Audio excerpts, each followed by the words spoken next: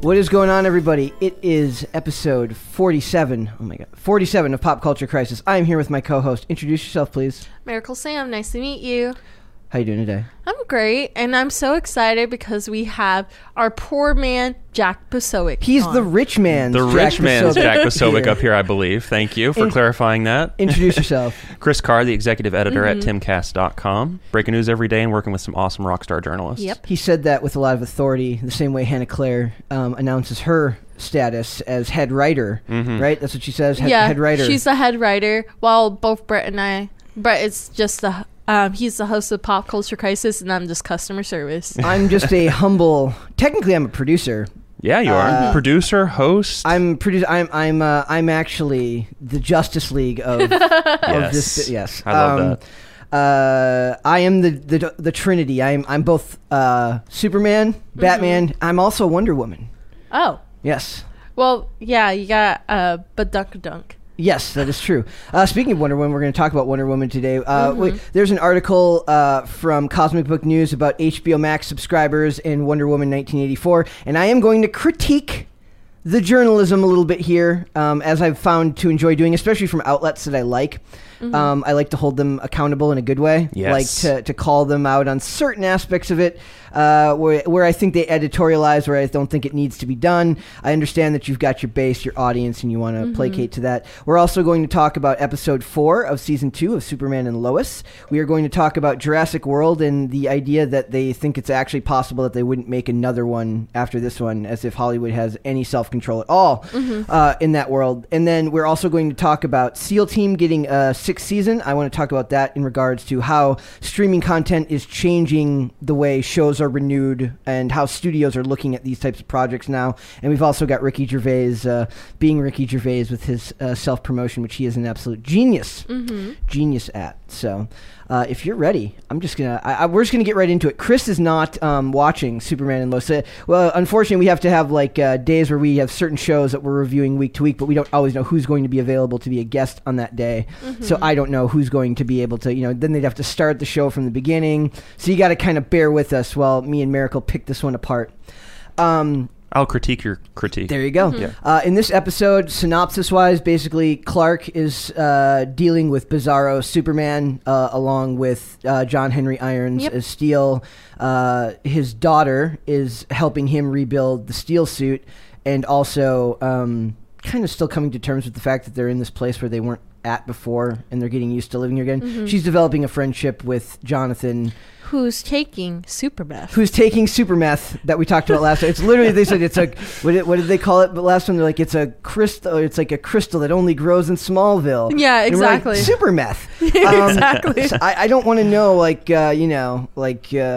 Super Tweaker looks like, but we're eventually going to find that out. Well, if you watch in this episode, you kind of see it in Jonathan, because like his eyes turn like solid black, like his pupils like basically expand to the point where like he can see far out. And I'm like, I don't think that's how it works. But he's definitely looks like he's coming down off something. And then Jordan is reinitiating his relationship with the girl who cheated on him because simp, and because and then he also is going on his own journey with his powers, where he's going to work with his grandfather, General Lane, to develop his powers, because they feel like with Bizarro Superman having this being so formidable against Clark, that he feels like he needs to be ready. And they didn't do the thing where he's like, you're not ready. Like, he's like, yeah, sure, I'll train you.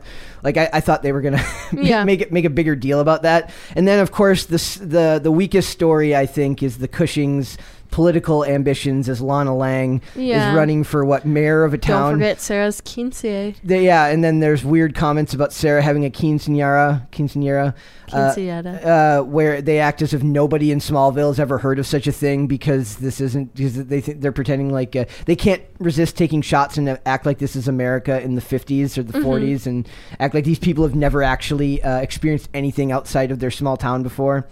And then we also got some info about the husband, about Kyle.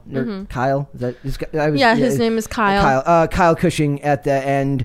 and then some stuff with in the big story I left till the end is the number one through line other than Clark's story is Lois Lane's sister makes her appearance in this Lucy Lane. I legit think they only added that storyline to make fun of the actress who played in Smallville where she was in the cult. Yeah, this is like a cult storyline, but they're also drawing it into, now I knew this had to happen. Basically they're calling Lois's journalistic integrity into Fake question news. because she wrote this story about this cult leader as a way of trying to get her sister out of this cult.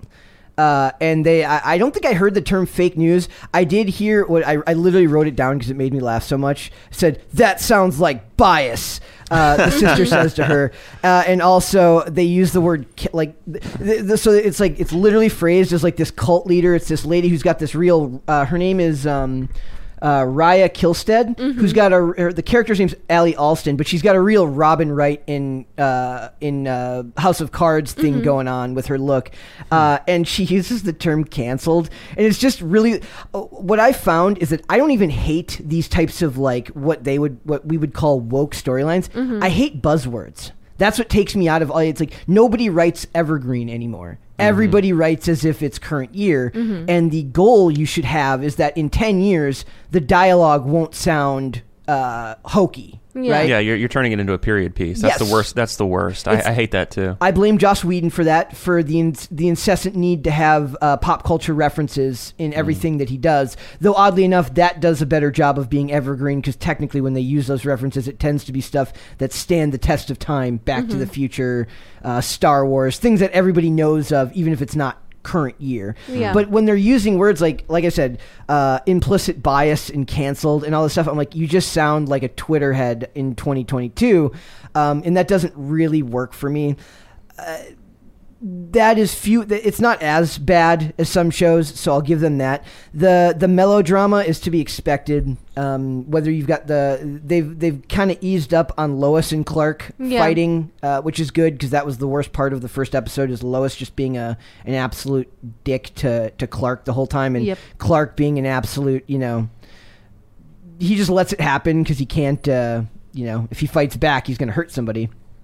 I do think that having Lana run for mayor, they used a line, I kid you not, last week they said, get a woman to do a mayor's job, and I literally almost turned the show off. I was like, these they're acting as if no woman has ever been mayor of a town before. Like, I don't know if any of these writers have ever actually lived outside of their Hollywood bubble, Like they really don't know that all over, like, believe it or not, there's women and there's people of color that are in politics all over this country. But if you watch stuff like this, you'd act like she was the Rosa Parks of female politicians, and she's about to break the glass ceiling here in Smallville. I will say that the guy they have as the mayor, who they're having play a scummy mayor, is fantastic as scummy mayor. He doesn't get much to do, but he's very good when he has to be scummy asshole mayor. And I like that. They're hinting at a storyline where Kyle has had, like, I'm guessing that was an affair they're trying to hint at. It was an affair. They think it's about like the scummy mayor guy is like a guy who likes tequila as much as you, or something like that. You think they're gonna call out his the fact that he's like her husband, Lana Lang's husband, and this is a recovering alcoholic, which I think they've actually handled quite well. He's overcome. They made it like a storyline, but they didn't make it like an after school special. He's still a husband. He's still a father. He has his struggles, but he's currently sober, and that's really all you can ask of storytelling like this, to not turn it into edutainment. But I thought they were going to make it about that, and they ended up making it about this. He's worried that Lana's worried that his drinking is going to come out. He's worried that what I'm assuming is this affair is going to come out, because he goes into this bar that he used to go to, and the bartender and him share this moment. I'm getting through this first because I do think that it's a waste of Emmanuel Shrieky, who's a fantastic actress in this role. I'd rather see her on another show as a lead character than playing second tier on the show. The guy who plays Kyle, is Eric Valdez is very good as the husband. He was very annoying in season 1, but he was supposed to be. Now in season 2, he's playing this redemption arc, and he fits that role really, really well. The biggest loser in all of it is the guy who plays John Henry Irons, who gets like two scenes an episode, and he's like the best part of every scene he's in. And this character of Steel is good enough to have its own show. Yeah, and they can have a multiverse where Shaq comes back and plays Steel again. Right? Wouldn't that would be awesome? Be I'm catching up right now by just kind of like watching some scenes from this series that I didn't even know existed. Yeah, so it's like pretty they interesting. didn't really advertise it because I didn't know about it until Brett told me. And it's killing in the ratings compared to everything else in the CW. It's the only one that breaks 1 million consistently. I think it was just under last week, but it's still most of those shows do 400,000, 500,000 viewers. Right. I don't know how they. What I can tell you now is that season 1's budget was backed by HBO Max. Yeah. So there was a lot more action this season. They've kept the same level of CGI as far as quality. There was one really bad shot of John Henry Irons flying forward that looked really fake. It was like all their budget. They did. Have you ever seen any of the Iron Man movies? Yeah. Where Iron Man like literally jumps into his suit almost. Yeah. They did this on a TV budget last week, and it looked really, really good. And I think that's where all the money went, because this week they just had him flying in the suit, and it looked really bad. So I think they're in this constant like the teen drama and the family drama, which admittedly with the name of a show like Superman and Lois, it's not just about Superman, is going to take precedence. But a lot of that has to do with they just don't have the budget for long-term CGI fight scenes. Like they're fighting in, what was it, like Peru or something this episode? So it's like a barren salt flat. It's like we had a studio, we had to like literally paste the walls with green screen. That's all they could afford. Like, why aren't they fighting in the front lawn? Because it's easier to animate the barren salt flats. It flowed pretty well. I really hated the cult stuff. Yeah, I didn't like that. That actress, the actress who plays Lucy, is actually from. She first appeared in Supergirl, and she's the only one to reprise her role other than Tyler Hoechlin and Bitsy Tulloch. Yeah, the only one that's portrayed the same character in this show. This one's technically supposed to be taking place on another Earth in the multiverse. So it's really weird that they brought her back, and they're saying she's nothing, from what I read, because I didn't watch Supergirl, she's nothing like her character in Supergirl. So I'm wondering if they're going to do Bizarro Lucy, just like they're doing Bizarro Superman. Right. Well, Supergirl wasn't a bad series until like CW went downhill later seasons. No, it was a bad series.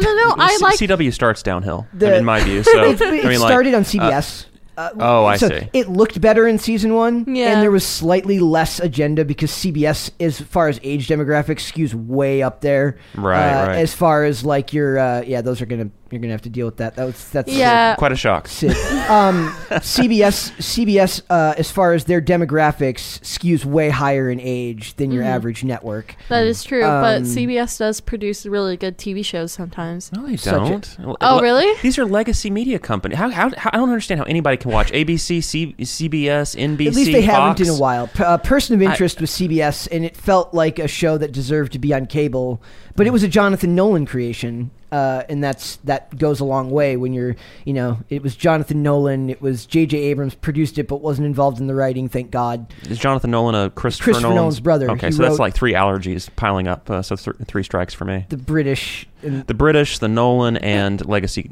media. Yeah. He's I love Jonathan. I was not a fan of Westworld season 2, but that's purely preference. They made Scorpion and Limitless. I'm just searching it up. What did you just say? No, she's right. I'm dying. One of the I mentioned it. I don't know if it was an episode you were on. One of the greatest tragedies that's ever been in a world where Batwoman gets 3 seasons. The fact that the Limitless TV show only got 1 is a tragedy I will never understand. It was so incredibly good for something that was literally like taken, it's everything you expect like a show based on a movie would be. They can't afford to get Bradley Cooper. He makes like 4 episode appearances, but they have to get actors that aren't his level of it had Jennifer Carpenter from Dexter. It had I always forget his name. He was from Covert Affairs, and he was from CSI New York, and he was from I can't remember his name off the top of my head, but it had these really great TV actors, right? And there's no way the show should have worked. But it absolutely did. But it's a good premise. It was a fantastic premise. Yeah. And it only got one season. Mm-hmm. And in a world where, like I said, where Batwoman gets 3 seasons, that's a tragedy to me, but that was a CBS show. Scorpion was a CBS show. Yep. Also, Star Trek was on CBS. Yeah, but that's like old. Oh, okay, fine. We're talking current year network shows. Then current year, Drawn Together, that cartoon series where they make satire about all cartoon series. Like they made fun of Betty Boop, where she's just an old woman who's trying to live like her olden times, where like she used to be the star but she's a little bit fatter. And then they made fun of Disney because they have like a Disney princess, but like she curses. Sounds about right. Yeah. The guardrails that are placed on these legacy media products are just too distasteful for me. I just can't watch it. That's true. But one thing that you mentioned that was very interesting. So there may be a potential metaverse angle in the Superman series. Yes. So that means that potentially there could be a Dean Cain Superman that shows up. There could be hologram. I think he did show up in the, really in when they did Crisis on Infinite Earths. I think he did. I don't know if he did, but I know for a fact that Brandon Routh became super. What do you call it? He did his. He reinvigorated his 2006 Superman Returns character, and then they got all the versions. Like they got Tom Welling back as Clark Kent. So I mean, it's still the CW. It's still not really well written, but they got the original. The guy who played the original Flash. To come back. No kidding. For the Flash TV show as Barry's dad. You see, I'm old enough to remember that series. Yes. And Lois and Clark. Yes. The ABC series, right? Yeah. They were able to bring in, they were able to negotiate Tom Ellis to come in as Lucifer all the way over from Netflix. Nice. To do that. So that's pretty cool. Yeah. And they even had Ezra Miller come in and shake Barry's hand on that show for like, I'm sure they could afford about an eighth of a day of Ezra Miller's. Right. But I'm guessing because they're all under contract through the same media companies. It's all Warner Brothers in the end. Before they were, I think that was prior to their sale to Discovery. Any chance that Terry Hatcher made an appearance? I don't think so. As an alternate Lois? I don't think she did. Well, boy can dream. But they brought back all these characters, and if the problem is when you do, they even had the guy who I always forget his name, the guy who voices Bruce Wayne from Batman Beyond, the very famous Bruce Wayne who did in the animated series in Beyond. They had him play live action. Batman Beyond without a costume, but just old Bruce Wayne. That's and they cool. they ruined it. Cool. They turned him into an asshole. It's awful. Yeah, and it was like that all fell apart there. Plus they ruined Oliver Queen's character in that show at the end, and that's the first 2 seasons of Arrow stand up against any superhero TV show being made right now. That's for sure. I do think that going forward they should focus more on Superman versus Bizarro. I know that's wishful thinking because the budget just isn't there to do. Tyler Hoechlin does a good job as both Superman and Bizarro Superman. That's more of his acting range than him. I made the comment last week, whenever he's like fighting with Lois, he sounds like Napoleon Dynamite. He's like, I don't know, Lois. God. Like, he's a very handsome dude, but I don't think that type of drama is really his strong suit. Yeah. Playing stoic, kind of caring dad works for him, but fighting with Lois isn't really a strong suit. But he does do the bits where he's like having the migraines, the Bizarro migraines well. I'm guessing that Lucy will end up being more important down the line. If she did 15 episodes of the original Supergirl, I'm sure she'll be down to come back for this.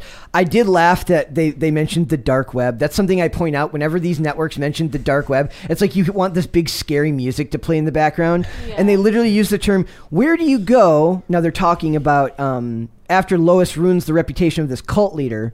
She says, where do you go when your mainstream credibility is ruined? And Lois goes, the internet. And then she goes, the other girl goes, but not just the internet, the dark web. And I'm just like...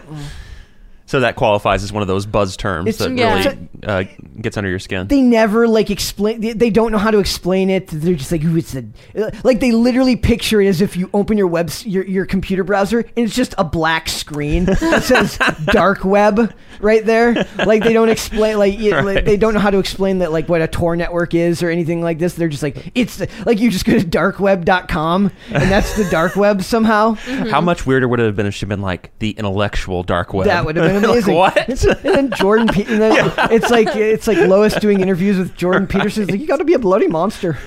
That's great. He's like, I told him to be a bloody monster, and now he's Bizarro Superman, and it's all Jordan Peterson's fault. I love what it. if in this universe Jordan Peterson created Bizarro Superman? That'd be so cool. That's a Marvel DC crossover because Jordan Peterson is the Red Skull. Yes. Right? Yes. Oh my.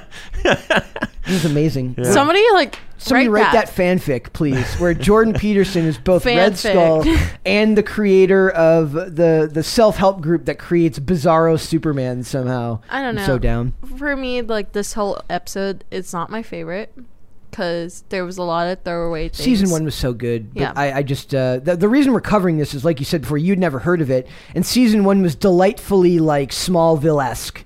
Very little agenda, very little in the way of buzz terms, just family, the family figuring out or finding out that Superman is their dad, and then Superman, Clark Kent, dealing with the trouble and the difficulties of being both Superman and a parent to two boys and a husband, right? Yeah. Now they're introducing they're introducing these elements. Since General Lane is gone, there's this new guy named General Anderson, right? Is it Anderson?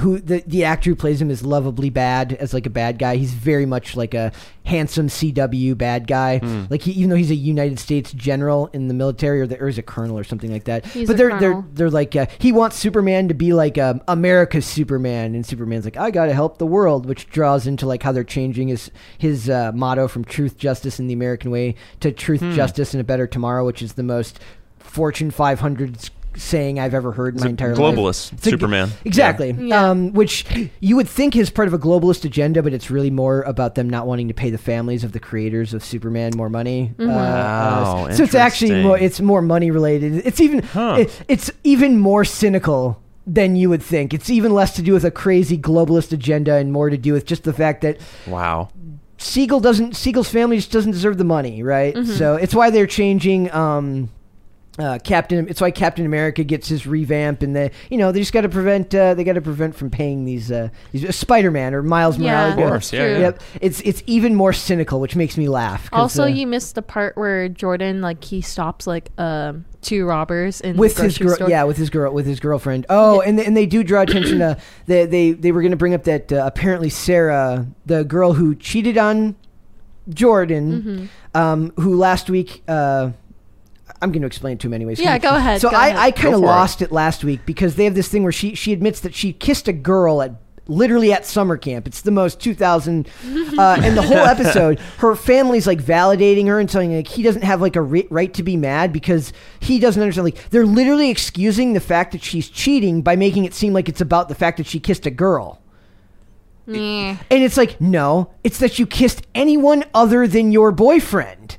Huh. And her mom's like, if he doesn't understand, then he doesn't deserve you. I'm like, the parents literally, like, it's such a fail in parenting, but it's like, I felt like maybe this is just me projecting, but I could literally see like the actress, like, it felt like she's like, this doesn't really make any sense. Right. It doesn't make sense to me just hearing it. It's like, but it's that idea that they really do think that we care whether somebody is dating someone of the same sex. Nobody cares anymore, dude. Right. Nobody. It's long past that time where people actually give a crap about that. They do care, however, if you cheat on the person you're dating. Right. That's a problem.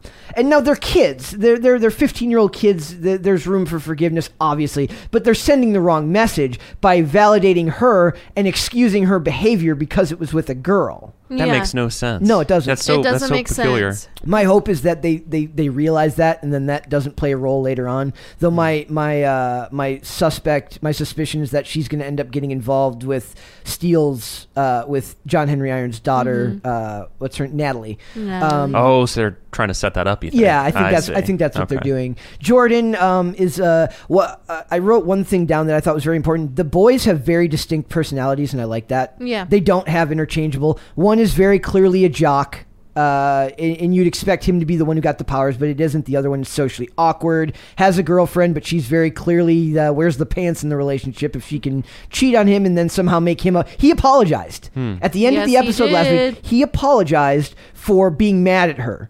It's incredible. Dumb. It's incredible. It's so dumb. So I hate that. Like they made him apologize for something that wasn't his fault. It was her fault. But they're like, I'm sorry, here's a necklace. Yes. Oh, man. Because I am a masculine man. I'm a cis white gendered man. And you have to. And I'm sorry. Yep. Buzzword. Yeah. So it's we'll see. The storylines going forward, I hope they get through the election stuff as quickly as possible. I don't want that to drag out all season. I guess it will, because this isn't a 22 episode series. It's like it's a 15 or 16 episode series. Wow. So they'll probably carry it out through the whole thing.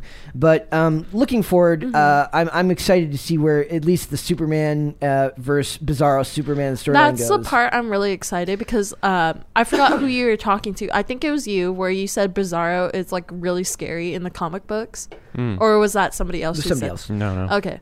But yeah, I'm kind of excited because I want to see how scary they can make this character. Yep. Because if they can do Bizarro, can they bring who's the zombie one? I forgot what his name was. It's not like he's the zombie something. He's like really freaky. They had him in Justice League, the cartoon series, where he had the love story with Hawkgirl. I don't know. Never mind. I'll remember it somehow. Yep. So we'll see. But I really want to see them do like a scary universe of DC. More of that, more of Superman and Bizarro Superman. If they're going to do Jordan stuff, cut out the stuff with Sarah, as much of the stuff with Sarah as possible, and go straight to him training with General Lane. Get through the Lana, and it's gonna. I'd almost rather it be about Kyle cheating than about the election stuff, but that's because we're hypersensitive to anything involving that stuff right now, because it's just, you can tell that the agenda gets thicker when they get into stuff like that. I guarantee you there will be, I kid you not, we should take bets right now. Will there be stuff about election integrity when they actually have the election? I don't want to take it. You keep your I bet bets. you they will. I don't know. Maybe they'll just sidestep it. That would be my hope. My hope is that the writers, excuse me, read the room enough to know, how do you make such a good first season and then start pushing that stuff out in seasons? But that's what I said my worry was, is like, the problem is when they make these shows, a movie, you only have an hour and a half, 2 hours to tell your story. But now once you get into season 2, you've told the story that inspired you to make the show in the first place, and now you start going into all this crap that nobody cares about, and that's how it is. That happens a lot. It happens a lot. You have to have all that filler, especially when you're doing 15, 16 episodes. That's crazy. But that first season, though, acts as a gateway drug. Yes, you know? It gets you hooked. And I'm always so skeptical when a season 2 comes out, especially when there's like a really stellar, like almost mini series. That's the first season. But just a quick little interjection, because this is something that's really kind of taken over my life, is season 2 of Euphoria. That is one series. Like, I was just like, I don't need to see a second season of this. Like, the first season was really awesome and cinematic. I was just like, there's no reason to revisit these characters. But so far, the second season has just been astonishing, and that's really rare to pull off. And it sounds like this Superman show hasn't done that. We did a topic on that. I can't watch shows like that because of anything drug related. I find particularly triggering. But we covered it about how Dare was like criticizing the show, as if Dare has any glorifying drug use. Yeah. So I don't know. We'll see going forward. I'm guessing there will be an off week here at some point. We're due for like they don't just do 16 weeks straight. They eventually take a break. So we will keep our eye open for that.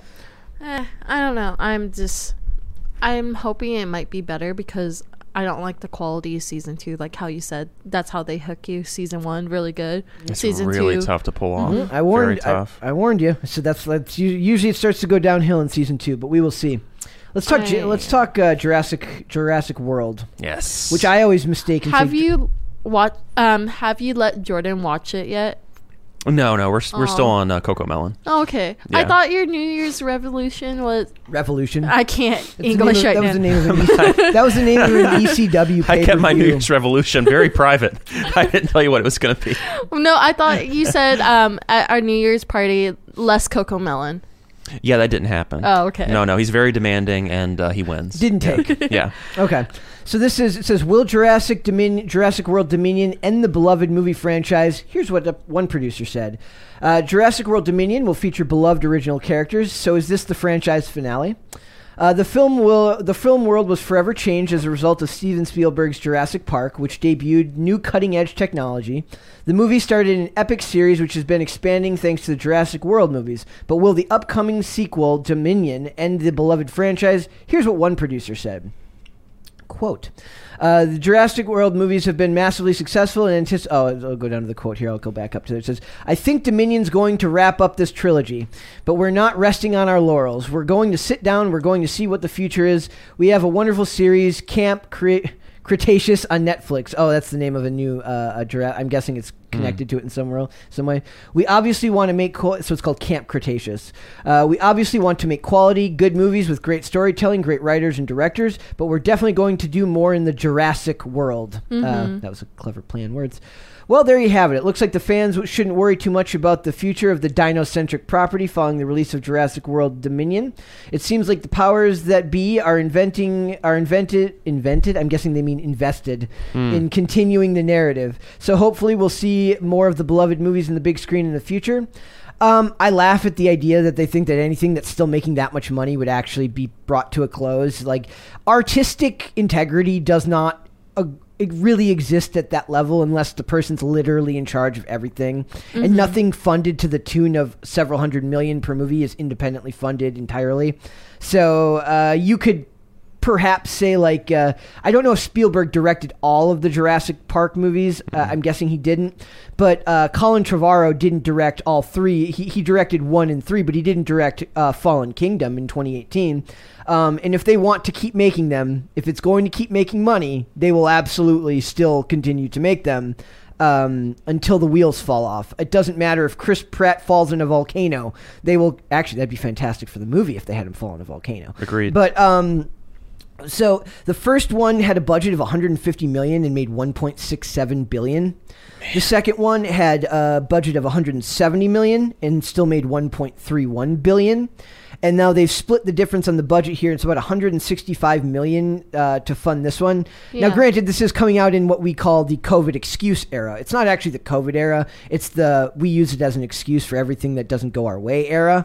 But that makes the break even for this movie about $247 million, and I think it will make that very easily. Chris Pratt is a very likable actor, even if Twitter hates his guts.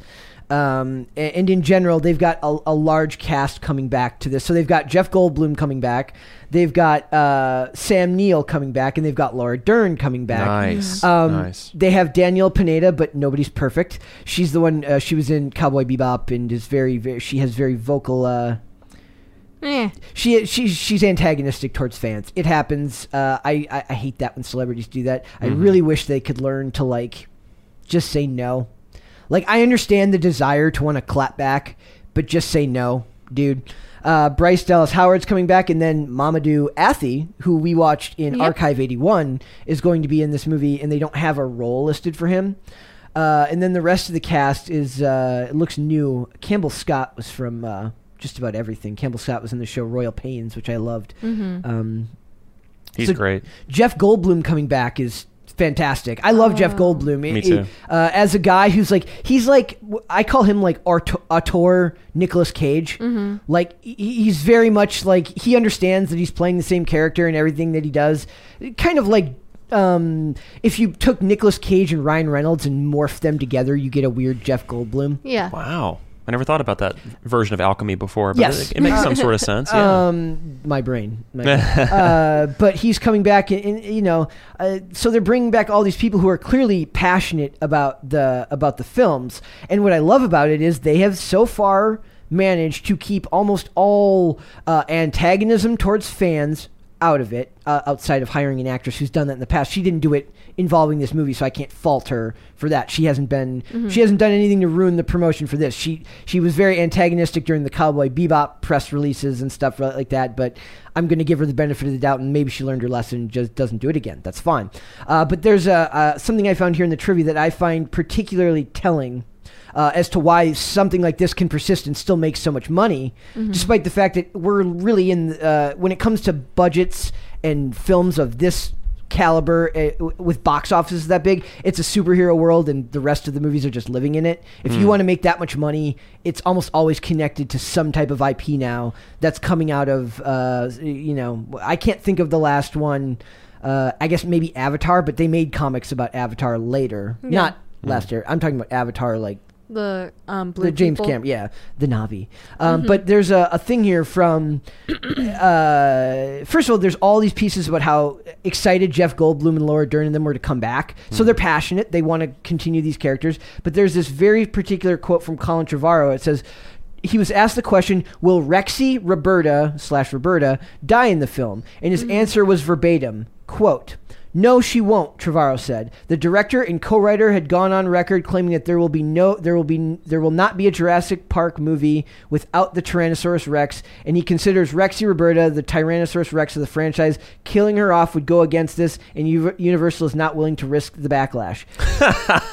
I like that truth. In an age where these writers love to take these series and deconstruct it and ruin everything good about it, they're like, you're not touching our Tyrannosaurus Rex. Right. Hell no. I love that. That's really funny that he actually, volunteered that information. But I'm just saying, these days, they love to kill off characters. Yeah. They love to make characters that were once heroes bad guys and deconstruct them and make them, everything that they weren't. They love to ruin legacy characters. And to say that they're not willing to do that tells me a lot about how passionate they are about the franchise. And all it takes, I think these people really do think that there's a magic formula. All you have to do is be respectful towards the material that you're creating, and people will be on board for the most part. You still have to put together a good movie, but don't ruin the main characters. Don't make good guys bad guys just because you feel like you took a writing class in college that taught you how to deconstruct. Actually let the people that kept these franchises alive, meaning when it's superheroes, it's the same people who buy G.I. Joe and Transformers and Teenage Mutant Ninja Turtles comics, even though the movies have been garbage. The people who support the comics versions of these franchises will keep coming back like battered wives because they're just waiting for you to make something good. You don't need to make it that bad. Just make something respectful of the source material. Right? And to hear the director say that, somebody he's also involved in the writing process of all three films, tells me that that's why these movies continue to do well. Well, if that's the case, then I keep coming back to what that producer says. Why is he trying to whip up all this manufactured excitement and making it sound like it's the last hurrah if it's just a good movie? I think part of that is Cinema Blend framing it that way. Oh, it's okay. I think, bias. Yeah. Or headlines. I mean, it got me talking about it. It's true. It has us doing this article right here, so good work. It is interesting that the director said that, though. I would think that if anything, he would just kind of play coy, but instead he was just like, "Oh no, that was not a line that we were allowed to cross, and that's not something we were willing to do." No, what I told you, the part about the Tyrannosaurus Rex part, that was not from this producer. That was from the director. The director. Trevorrow. But it sounds like it was a almost universal mandate. Yep. Which is interesting to me. The Jurassic World movies have been massively successful, and anticipation for Dominion is at a fever pitch.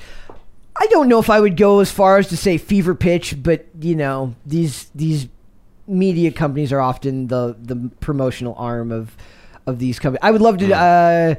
Can you do me a favor? Can you look up and just say who owns Cinema Blend? I would be interested to know what media conglomerate owns. I love doing that because every time there's something positive about Disney, I'm like, let's see which subsidiary owns this magazine. It says fans were thrilled to learn that the movie would feature the return of legacy characters played by the likes of Sam Neill, Laura Dern, and Jeff Goldblum. But given the thrilling ensemble, fans are worried that the threequel might end the film franchise as a whole. I think for the most part, you have to balance this thing where a lot of us would like to see you just finish the trilogy and then just call it quits. When Matt Reeves finished the Planet of the Apes trilogy, he didn't come up with the Land After Time of the Planet of the Apes and make a fourth one. He just made his trilogy and called it and ended the series, right? Actually, that's another example of a movie that did well, but despite not being a comic book series. Okay, so they're owned by Future PLC. It's a British media company. Who owns Future PLC? Yeah, we got to go further back, I think. We're turning you into a journalist, Miracle. One job that I didn't really want to do. By the way, because I had a video published on timcast.com covering an event. I saw that. I am now a journalist, and I now demand my own blue check, and I demand all my opinions be said with the utmost snark and... I am very important now, and I demand that my opinions be taken as such. Okay, so the founder is Chris Anderson. Okay. That's it. That's all they've got? Yes. It's a shell company. It would be interesting to know if Cinema Blend is who owns them. No, I got to the bottom of the rabbit hole here. Thank you. Mattress Firm. Mattress Firm. That's who owns it. My favorite. Yeah. That's one of my favorite conspiracy theories. I thought it might be. I love that one. It's just like you just know some dude was driving by a mattress firm. It's like I've never seen anyone go in there. It's like the Wayfair for poor people. So I don't know. Like they say fever pitch. Have you seen either of the Jurassic World movies? I saw the first one. Okay. Yeah. Did you like it? Not really. No, it's too much CGI for me. Okay. Especially when they were able to do so much of it live, in camera in the original trilogy. I mean, I still like Jurassic Park, and it's the original Jurassic Park, but it's weird for me because I feel like the movie hasn't aged beautifully, but it was such a huge event at a very formative time in my life that I can just watch it compulsively. I can the same way about Independence Day for me. Yes, I can watch them blow up the White House and not care, and wonder how they got like a virus. When I literally can't connect my Bluetooth speakers to my phone sometimes, and they manage to connect like an old PowerBook to an alien computer system. I don't care, and I don't care that the aliens look like the aliens from another movie, or that the ship looks like the ship from another movie. Yeah, I don't care. It's fun. And it has Jeff Goldblum. It has Jeff Goldblum, and it has Will Smith. Yeah. Before Will Smith was the victim of an entanglement and all the other things that he said. And the greatest presidential speech in any movie ever. Mm-hmm. Let's be honest here. Very good. Somebody needs to have insert Kevin Spacey from House of Cards into that movie somehow. Be an amazing edit. I'd like to see that mashup. Yes. So, but can we all agree that the original Jurassic Park is the best that's been made so far? Yes. Oh, of course. Okay, all right. Yes, I started to say, unless I missed something in a sequel that I didn't see. Well, it is the best. In Jurassic World, they have one actor that's really cool. He plays in Love, Simon, and I thought that was really cute that they killed a straight white guy who plays as a gay guy in a movie. Who's it? I forgot what his name is, but he is the guy that plays Love, Simon. Okay. And he's Simon. Okay. I've never seen it. It's just basically it's a movie that wasn't necessarily needed to be made, but it's about a kid coming out gay. Okay. And he's looking for a guy. Oh, Nick Robertson's. Okay. I don't know who Robinson's. Bad name. Really bad name. Mm-hmm. What's bad about it? It's really bland. I mean, it is really. He should probably have a better name. Might as well be John Smith. He looks like that's so bad. a best way to describe him, he looks like Shawn Mendes, just a little bit chubbier. Hi, I'm chubby Shawn Mendes. I don't think that's really a selling point. No, but also his love interest was the guy who plays as Wally West in the Flash TV show. Yes, I know who you're talking about. The person who identifies their pronouns as tree. Yep. Oh, terrific. Yeah. Very nice. I love it. We're gonna skate right past that to avoid cancellation because you're gonna get canceled. Yeah. It is what it is. I'm gonna go see it. I think we'll go see it. Yeah. It's one of those movies where I saw the first one, second one I saw at home. Yeah. Third, because we'll talk about it on here, we'll go see it, but probably wouldn't have if we hadn't before. But I'm open to being impressed. The one good thing I can say is that trilogies rarely turn out good. So whenever one does somewhat stick the landing in the third one, I'm always much happier. So it helps to not be going into it with super high expectations. Plus, I love Chris Pratt because I love how he manages to piss off everyone on Twitter. I just love it. Without saying anything. Actually, Sam Neill is kind of the opposite of Chris Pratt on Twitter. I guess you're not on Twitter. Sam Neill is just his feed is so lovely. He lives in New Zealand. He makes cheese. He has sheep. Every single thing that he shares is just wholesome. And the only thing that tipped me off that a new Jurassic Park was happening is that Sam Neill posted a couple of clips of him and Jeff Goldblum playing the piano together and singing these lovely songs. Sam Neill has got to be he's the antidote to Twitter and social media. This is what I have the internet for. It's one of those people. Yeah, he's great. I love that type of stuff. Yeah. I love people that find a way to stay beautifully out of the muck. He refuses. I love that. It's beautiful. That's what you're if you've got a great life, why do you whenever celebrities share their opinions on stuff, I'm just why? Oh, it's really painful. I'm not saying and the funny thing is I'm not saying they don't have a right to have those opinions or that they shouldn't share them, but I'm just but I guess it's just because that it's so foreign to me. I have no desire to share controversial, whatever my opinions are, which is kind of hard because I literally have a show now where my job is to share my opinions. But I'd like to think that most of my takes are pretty nuanced, and this is a long format that allows me the opportunity to do that and explain it in a way that gives some sort of stability to the argument where you can't just make it a hot take. 160 characters, yeah. Exactly. Yeah. The culture around, wanting to own someone via tweet is like, it's a recipe for disaster for everyone. Even the best people can't really do it in a way that gets them off scot-free. Plus, it makes me feel like they're... imagine being a celebrity in like the celebrities back then. They probably hated the average person just as much as the celebrities today do. They just didn't have the ability to share their thoughts at every random moment throughout the day, or they were better about heeding the warnings of their publicists and were like, maybe you don't want to piss off the entire half of the country with your hot take on this issue. I think that comes back to instant gratification to a lot of this stuff, and that they forego the long-term gain of holding their tongue in favor of short-term gain of getting some likes and retweets. And that just, to me, that doesn't make any sense. But that's a personality type. That's just who I am. I love the idea that we should start a wholesome movement on Twitter. It's like yesterday I was starting to normalize not having an opinion. Like, I was like, you're allowed to not care about stuff. Like, somebody talks about NFTs, I'm like, I don't give a crap. Exactly. I don't have a strong opinion one way or the other. It's like people who don't like them, it's always like they have this argument like it's a ripoff. Or my favorite is like, it's bad for the environment, as if their 10,000 tweets a day aren't eating up servers. But it's like, you can just not care.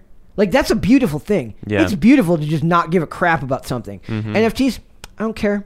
Dungeons and Dragons, I don't care. Hey, we're gonna talk about Dungeons and Dragons. Miracle cares about Dungeons and Dragons. I care about the dragons because dragons, man. It's really great because it's so therapeutic to see monsters kill people, and you don't have to care about social media like Twitter. It's like so therapeutic because you mean in the movies, right? Sure. Okay. Well, sure. We're going. I did not place an order for a stuffed dragon. Okay, well, let's talk about it. And when I say that I don't care about this, what I'm saying is like I cover this stuff and I enjoy covering it. But to me, this isn't something where I feel like I don't have strong opinions one way or the other because I wasn't a tabletop gamer, right? But do you think it's going to be better than the movie where they had, what's his name, Wayne Marlon? Marlon Wayans? Thank you. Wayne I like that better. In fact, if I ever became an actor, my name would be Wayne Marlon. That's better than Nick Robinson or whatever. Yeah, much better. I never saw it. Oh my god. Okay, it's so terrible because he plays like I think he plays as an elf, and like he's just the only person who speaks in modern terms. Of course, he's the only token black guy in that movie. Of course. I remember when that movie came out. I did not see it. Like 2001, 2000, yeah. It's just hidden in the cabinets of my grandparents' house, and I was just reading the synopsis on the back, and I'm like, this is interesting. It's like random Jamie Foxx when he was in King Arthur or whatever. Yeah, right. Did you play Dungeons and Dragons? Is that I played it on Discord. So Discord has these bots where they roll the dice for you, so you don't have to roll actual dice. And like my friend, he likes to switch it up sometimes, so I don't know if they're still doing this campaign, but it's called Lancer, and instead of like being in medieval times, you're in space and you have a bunch of like Gundams around, so that's what they're doing right now. It's a Gundam. So basically what I see from these things is like they have now they've stripped your superheroes. They refuse to use lesser known characters because they have to market lesser known characters. They can't just turn they just can't make they can't race or gender swap Superman. Well, you can't gender swap Superman, then you have Superwoman, Supergirl. But you know what I'm saying, right? They're not going to risk doing lesser known characters on the big screen because then they have to actually market it. They can do those characters on TV. If you have someone like James Gunn involved, like with Peacemaker, he can do that. Same with Guardians of the Galaxy. But you can't. Then you have to be able to afford James Gunn. But what they're coming for next is your tabletop gaming. this is going to be the next hobby that's going to be strip-mined and used for parts by these studios that don't have any appreciation or love for it. We've been talking about a show out right now called The Legend of Vox Machina, which is based on a YouTube and Twitch channel called Critical Role, which is a bunch of voice actors who got together in the mid-2000s and started tabletop game streaming. Now, these people have a deep, deep love for the art form in the strategy games that they of Dungeons and Dragons, right? So they just have a show come out right now. It's an animated series, and you can tell that they love these characters. Yeah. But they're also actors who were able to seek financing. They raised money on Kickstarter to fund the first episode, and all this money goes into it. But 10 years down the line, it's not going to be people that actually care about it making these movies. It's going to be a generic studio executive number one who's like, you know what I heard was popular these days? Tabletop gaming. And they will turn these things into movies that nobody's going to care about. Well, you don't realize how much like people are committed to these games. Like they draw their own characters. Yep. Like they make it into a huge thing. Like especially for Critical Role, like some people will actually draw out their characters for them and go like, here you go, you can use this on your show as fan art. Rabid fan bases every bit as mired in that love what they're talking about every bit as much as these comic book fans who've been going to the same comic book shops for 20 years. And as I talk about, I said, when you make these properties, they keep thinking that they have built-in fandoms. They do not. They have built-in critics. Yeah. Because the second you try to change the medium and you change anything about it, we just watched the trailer for Halo, the television show that's coming out, and 90% of the comments are about how Cortana is not blue and she looks like a soccer mom. I was like, just imagine if you just made a generic series about something similar to Halo. You could have the soccer mom character not be blue and not be hot like the video game, but you wouldn't have the people calling you out. So then you have to, it's basically a race. Do you make it well enough that the people who played these games and keep these franchises profitable to make them just happy enough to keep coming back? Or do you ruin enough of it by having to make the changes that you feel because you have no deep connection to the source material?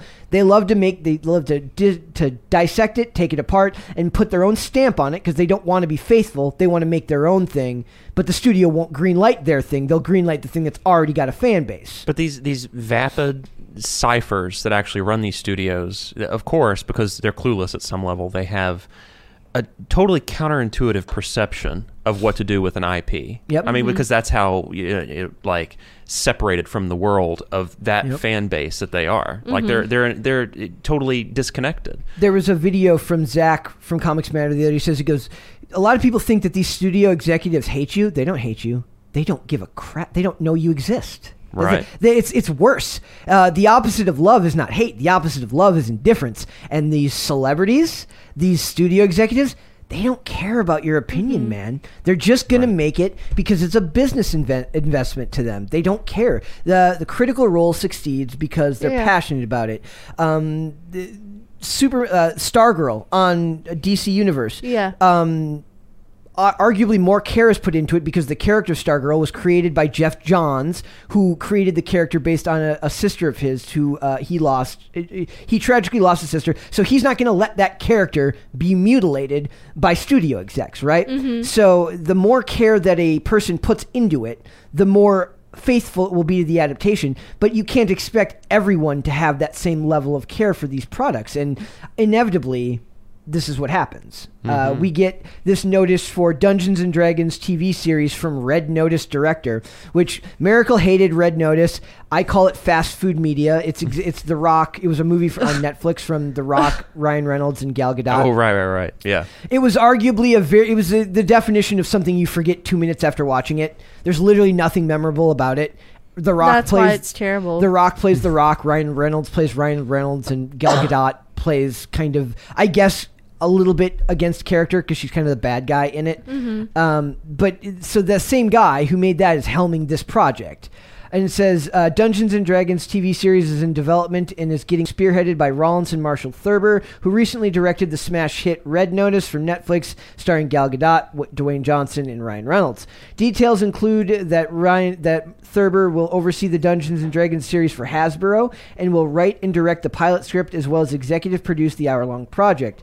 Deadline further notes that the project has been garnering interest from multiple buyers, and since Thurber has a relationship with Netflix, it could be possible that the D&D TV series lands on the streaming service. Anywhere but Netflix, I say. Literally anywhere but Netflix. Mm-hmm. Give it to Amazon Prime. Give it to Hulu. Give it to... I don't know.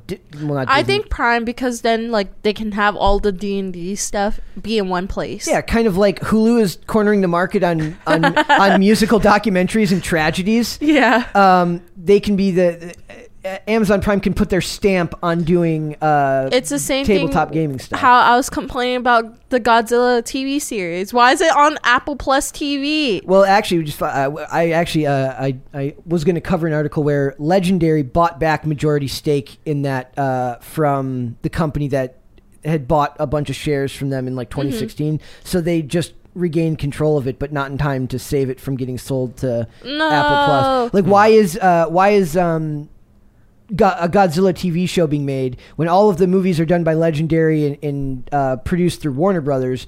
Why is this being made through Apple TV? That doesn't make any sense. No, buy it back. All of these companies should be looking to set themselves apart, not flood the market with copies of one another. Mm-hmm. I just want them to buy it back because Godzilla deserves to be back to HBO Max because they did a phenomenal job with Godzilla versus Kong. I'm a bigger fan of HBO Max than any of the other streaming services right now as far as putting out new stuff and the existing IPs that they've been, not IPs, but shows that they're buying the rights to. They just put Fringe back on there. I love Fringe. Mm-hmm. Well, HBO, even before it was HBO Max, they actually have a history of having a unique perspective with the kind of content that they produce. Like Amazon, Netflix, Hulu's a little different. Apple TV. Hulu's owned by Disney.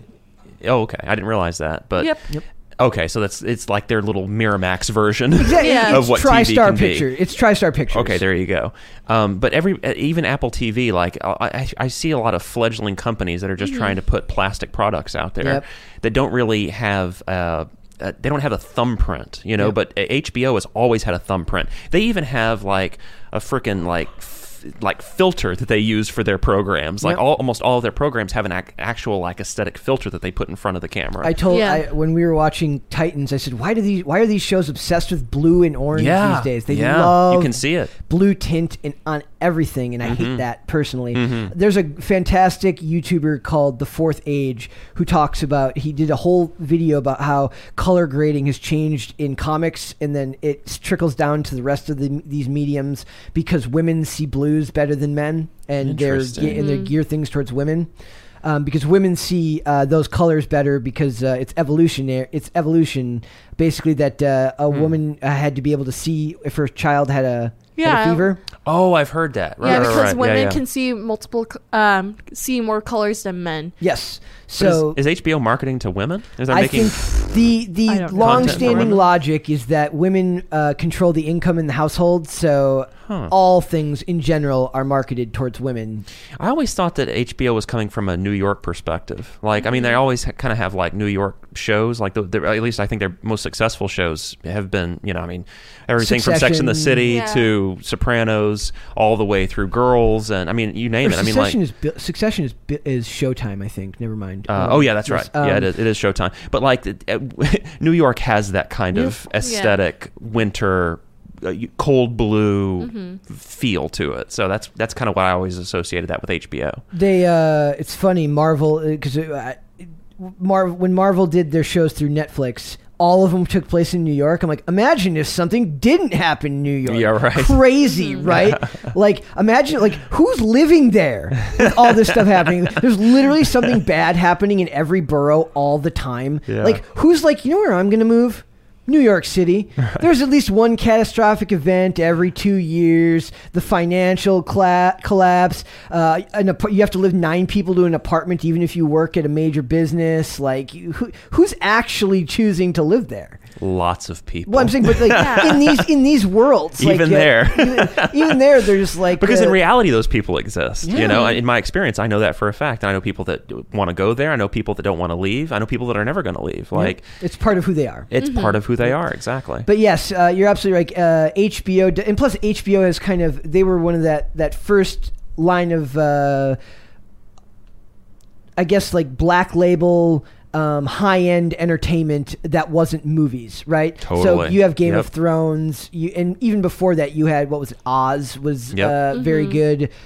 Carnival Row, I don't remember if Carnival Row was HBO Max, or it would have been HBO Go at the time, but all those shows originated on HBO, where people had to go to for really high-end entertainment. And now as that becomes the business model going forward, they have to find a way to keep people, and HBO Max was growing pretty well, and that's actually the funny thing is we're going to use that to get into the next story. Perfect. Which is HBO Max. It's about HBO Max, and it's why I want to talk about this part of why I think this article is a little bit biased in certain areas. So it says, half of Wonder Woman 1984 viewers unsubscribed from HBO Max. Already with that headline, I've got questions. Me too. It's learned that Wonder Woman 1984 is an even bigger disaster than thought, as it was originally reported that half of Wonder Woman 1984 viewers on HBO Max ended up unsubscribing from the streaming service within 6 months. They were at least honest at that point where they say 6 months. You can't tell me that just because they didn't like that movie, that waiting 6 months does not mean that that movie was the reason that they unsubscribed. If they unsubscribed the next month, that's what you could say, right? Like they immediately hit, I don't want to pay for next month's subscription. Right. I also so it says the info comes via the Wrap from measurement company Antenna, where it said that about half the people who signed up for HBO Max in the days following the release of Wonder Woman were gone within 6 months, and also that more than a third of them were gone within a month. That headline is, at least to me, more accurate to what the heart of this story should be. There's too much leeway given to that headline up there because they don't put the 6 months in that headline. I have a problem with that. That's clickbait. The news isn't surprising. And by the way, I love Cosmic Book News. I agree with a lot of their takes, but I'm still going to call out this stuff when I see it. So it says, the news isn't surprising, as Wonder Woman 1984 was simply awful with its woke content and message. It was just a bad movie.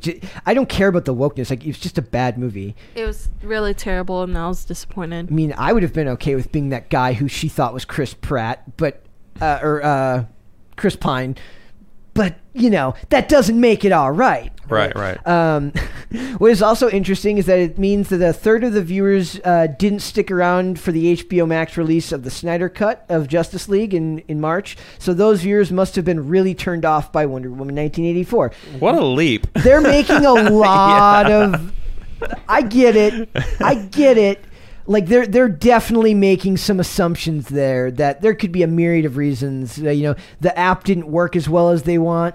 First round, but I know when Snyder Cut came out, it crashed the servers because it did so well. But part of that's because you have existing infrastructure. You're building up infrastructure on a new streaming site right now, whereas Netflix had the same infrastructure behind their stuff for the last 10 years. Now, that would have been a more accurate headline, just anecdotally speaking, because the feedback on the HBO Max app ever since it rolled out has been atrocious. Yep. And it works fine for me. Like when I watch it what'll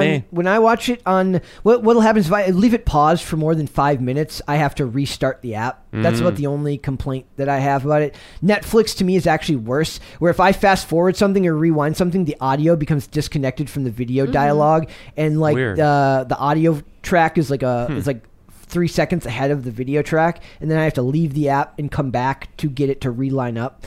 I don't know if that has to do with my internet connection, maybe.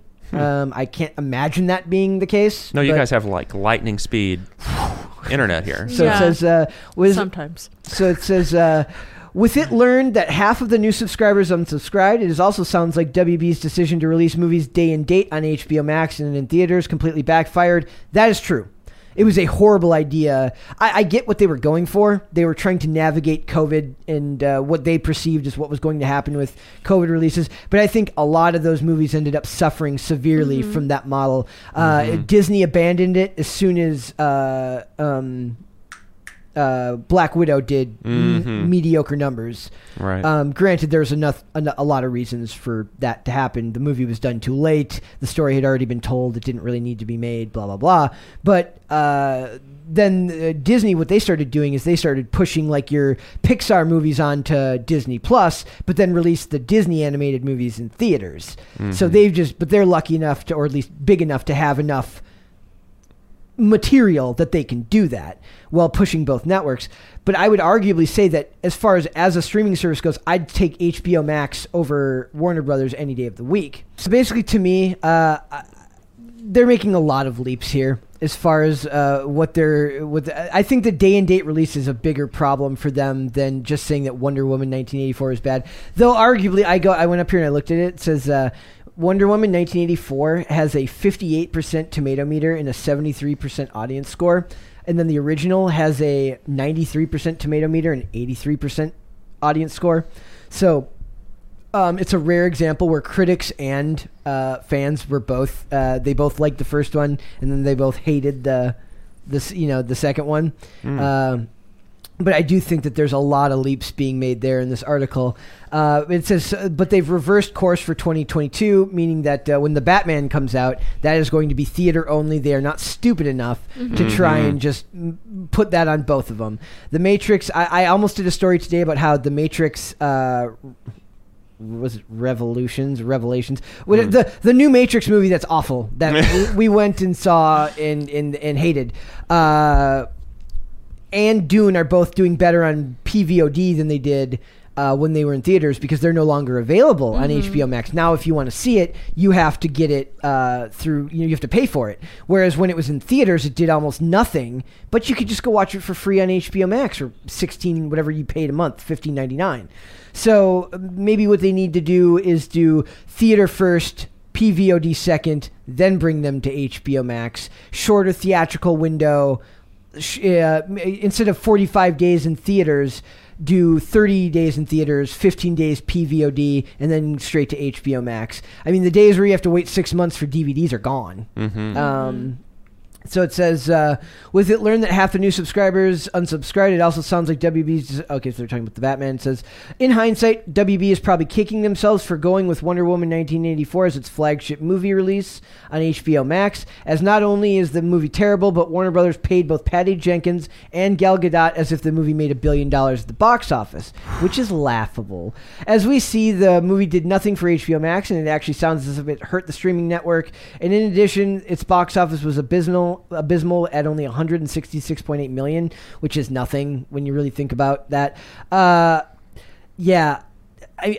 don't know what else they would have gone with as far as a flagship launch at that time.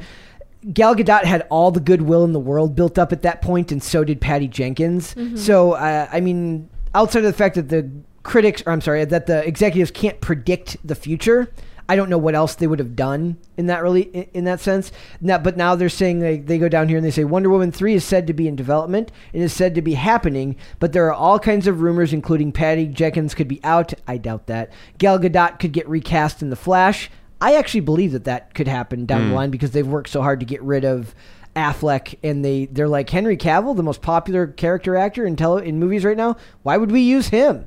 It's like they hate money. It's like they hate, they're like, look how much everybody loves Henry Cavill. Let's just keep him on the bench. Oh. Well, I just saw this here, even as bad as it is, supposedly, and it's really funny that they just decide, it's like somebody just got re-triggered by how much they hated Wonder Woman. They were just like, I'm going to write something. Their wife made them watch it, and they're like... Right. You know what? This movie did make me mad. It made a bunch of people mad, and that screwed over HBO Max. It still is apparently the most watched film, straight to streaming film of 2020. Okay. So even though it didn't make any money, it's still got enough attention. I guess the content just wasn't there to grab the viewers. Yep. So I'm looking for the release date on that's the other thing I was going to say. It was like, this is one of those first movies that was, it was in that weird, fuzzy pandemic era, where you didn't know how long this was going to go on. They had to, they're launching their streaming service. Tenet did the same thing. Tenet did abysmal numbers in the theaters. I loved Tenet, even though it made no sense. Weren't these movies released around the same time? Around the same time, because Nolan saw himself. Oh man, you do hate Nolan. He saw, he was like, I'm going to be the person who's going to bring people back to the theaters, and he tried. I can appreciate that. And I can appreciate that he failed. Of course you can. Of course you can. Tenet has a higher audience rating than Wonder Woman 1984, but only by like 3%. And I would argue that Tenet is an infinitely better movie than Wonder Woman 1984, even if it doesn't make sense. It probably is. And Joel David Washington literally sounds exactly like his dad. Yeah, if you close your eyes, you might as well just imagine they could just de-age Denzel Washington to do that role. Sounds just I'd like him. To see that. But I mean, I guess the thing is that like movies like Tenet and Wonder Woman 1984, these were conceived and budgeted and produced to be these theatrical releases. Like so. Both of them had to kind of like reconceive how everything is done. It's changing. Yeah, and it still is. It's one of the reasons in the next topic we're going to talk about how these industries have really begun to adapt to what I've been saying for years, long before COVID even happened. Was I said stop making $150 to $200 million movies. Make movies more. Long before The Joker was made, I said make a movie for $30 million. Focus on story. You can still use these comic book characters, but use street level characters like they do, like make Netflix's Daredevil, but make it on for the big screen and put $30 to $50 million into it to get the right actors and the right director, but with half the CGI, and watch the money. I mean, we're about to watch Jackass just dominate the box office this weekend, and it costs like $10 million to make. That's how it's done. Put less money into it. That way your investment is less of a failure if it goes wrong. But these executives that make these like powerful decisions, they literally don't know how. Like they're clueless. And they might not realize that 30 million and 166 million is like a big difference. Yeah, that's true. They're clueless even in that sense, which should be, like a central part of their job. Yep. But they're not. So it's, to me, it is interesting that I think we're going to see a change. I think for one, these types of movies in theaters are going to become farther and farther in between, and then they're going to be going straight to streaming far more frequently. They're not even doing Batgirl on the big screen. They're doing Batgirl as a movie, but on HBO Max. That has to cut their budgets initially in half, right? I mean, even more. At least. I'm guessing that they have a way of like a forecast model. Like, okay, we don't get to see the money initially in box office profits, but what does a movie like this get us in re-engagement through continued subscriptions online? Right. Right. So they have to find a way. We're probably in this era where they're just navigating how to now effectively model, like financially model, how much to put into a movie when you don't see the return right away. Because you can't tell if they resubscribe to HBO Max because Batgirl came out or just because they're like me and they want to watch reruns of Fringe. So if you can't do that outside of people filling out surveys, how do they know? Yeah. The only way you can really figure that out is by who subscribes when it comes out, right? So you gain subscriptions when something like that comes out. But if you have 9 things coming out at that month, how do you know which one it was because of? They have to have some sort of metrics for analyzing that. I can't imagine how that works out, especially in terms of like how do you budget for a movie if you don't understand, or I don't even know how you make a return on a movie if it just goes straight to HBO Max. Yeah. Do they have like some sort of contract for them for a year regardless of the content? Is it based on each film? Is it based I don't understand how that works. And it's going to affect how these first of all, these actors, like a lot of the money they make in these things are on back end based on profits in the studio. So contracts are going to have to be renegotiated. There's going to be a whole new model for how these actors get paid. Is it through? Do they have to guarantee that they have access to the numbers? So if they get if the engagement with the movie through the streaming service is over a certain amount a month for a period of time, do they get a bonus? Right. Well, I mean, that's what that was essentially the basis of Scarlett Johansson's lawsuit that Disney settled with her, because a large part of her check was supposed to be based on how well the movie did at the box office, and they said it was going to be a theatrical only release, and then there was no metric for figuring it out through HBO Max, so they just settled with her out of court. I mean, the same thing happened. Like Bill Nye sued Disney because they were arguing. You'd have to look it up. It's like about home video sales, and it's a really maybe we'll do a video on that sometime. Oh, that's funny. All of these contracts that people have negotiated are going to have to be rethought, and I imagine that this is like a golden time to be like an entertainment lawyer who's got a hold on these things, who's like looking to the future. There is a history here that actually goes back to superhero movies. Like maybe the biggest superhero movie, the biggest first blockbuster was Jack Nicholson with the Joker. Yeah, I mean not the Joker, but Jack Nicholson with the original Batman in 1989. Because in the 70s there was an a new Hollywood happening, and you had all these actors that were all about the script and the storytelling, and the directors were obsessed with script and storytelling. That's why the 70s is kind of thought of this heyday in cinema history. But at the end of the 70s, after these big balloon movies like Heaven's Gate in 1980 started just, zapping all this money in the budget and then not getting anything in return, something changed. And the agents in Hollywood got much more powerful than the actors. Yeah. And they started doing packaging. And all of a sudden, the actors that had A-list credibility, they got more interested in reading the contracts than the scripts. Yeah. And Jack Nicholson is a prime example of that. Like, all he wanted to read in the 80s was his contracts. And that's when he became essentially a genius moneymaker with Batman. He was just like, I want to make money on the back end. I want to get money off of the toys. I want to get money off of this. And it was probably one of the best contracts that an actor's ever signed in Hollywood. There was a story about an actor, a voice actor from the original Lion King, who turned down a $10 million payday for dividends or something like that, and he makes insane money still to this day. That's awesome. He took I forget, it was $500,000 guarantee instead, and then but still it makes insane money now from all the Which actor do you know? I don't remember but it was a voice. It wasn't one of the celebrities. It was a voice actor, so it was I don't remember which character he played. I mean, the same thing now the same thing has happened in YA now because of how much power J.K. Rowling has over her characters and her marketing, and she gets a piece of literally everything with Harry Potter's name on it. No YA author gets that anymore. If they're going to buy up your book, they want all of it, and you're going to get very little in the way of profits on the back end because they don't want to give up that money. One thing that's funny about the Batman thing is I was reading this thing about how embarrassed Michael Keaton was of playing Batman because superhero movies were not because they were not. Now everyone wants to play a superhero character, and back then he's like, it's Batman. And they gave him a lot of grief when he was cast. Yep. So, people think that's a new phenomenon. It is not. No, it's been around since forever. I remember when somebody was talking about remember when they were upset about James Bond being blonde in Casino Royale. It's oh my god, he's blonde. So it's not a built-in fan base; it's built-in critics. It's built-in critics. Is so true, man. It was the Quartering who said it, but he was quoting someone else, and that person should copyright that and that's really good. Make merch out of that because it really is. It's built-in critics. So but true. That's the IP world we live in. So, Podluck. Yes, Podluck time. Let's do Podluck. Okay, so the first one here we're going to continue our conversation we were just having. It's about a show called SEAL Team. This is a show that I love. I never watched it. It's a David Boreanaz show. David, you want to talk about having a fantastic agent? David Boreanaz has literally never stopped working since the day he entered Hollywood. From Angel to Bones to SEAL Team to everything. He's also a director and writer. And from what I understand, the actors on SEAL Team are very libertarian.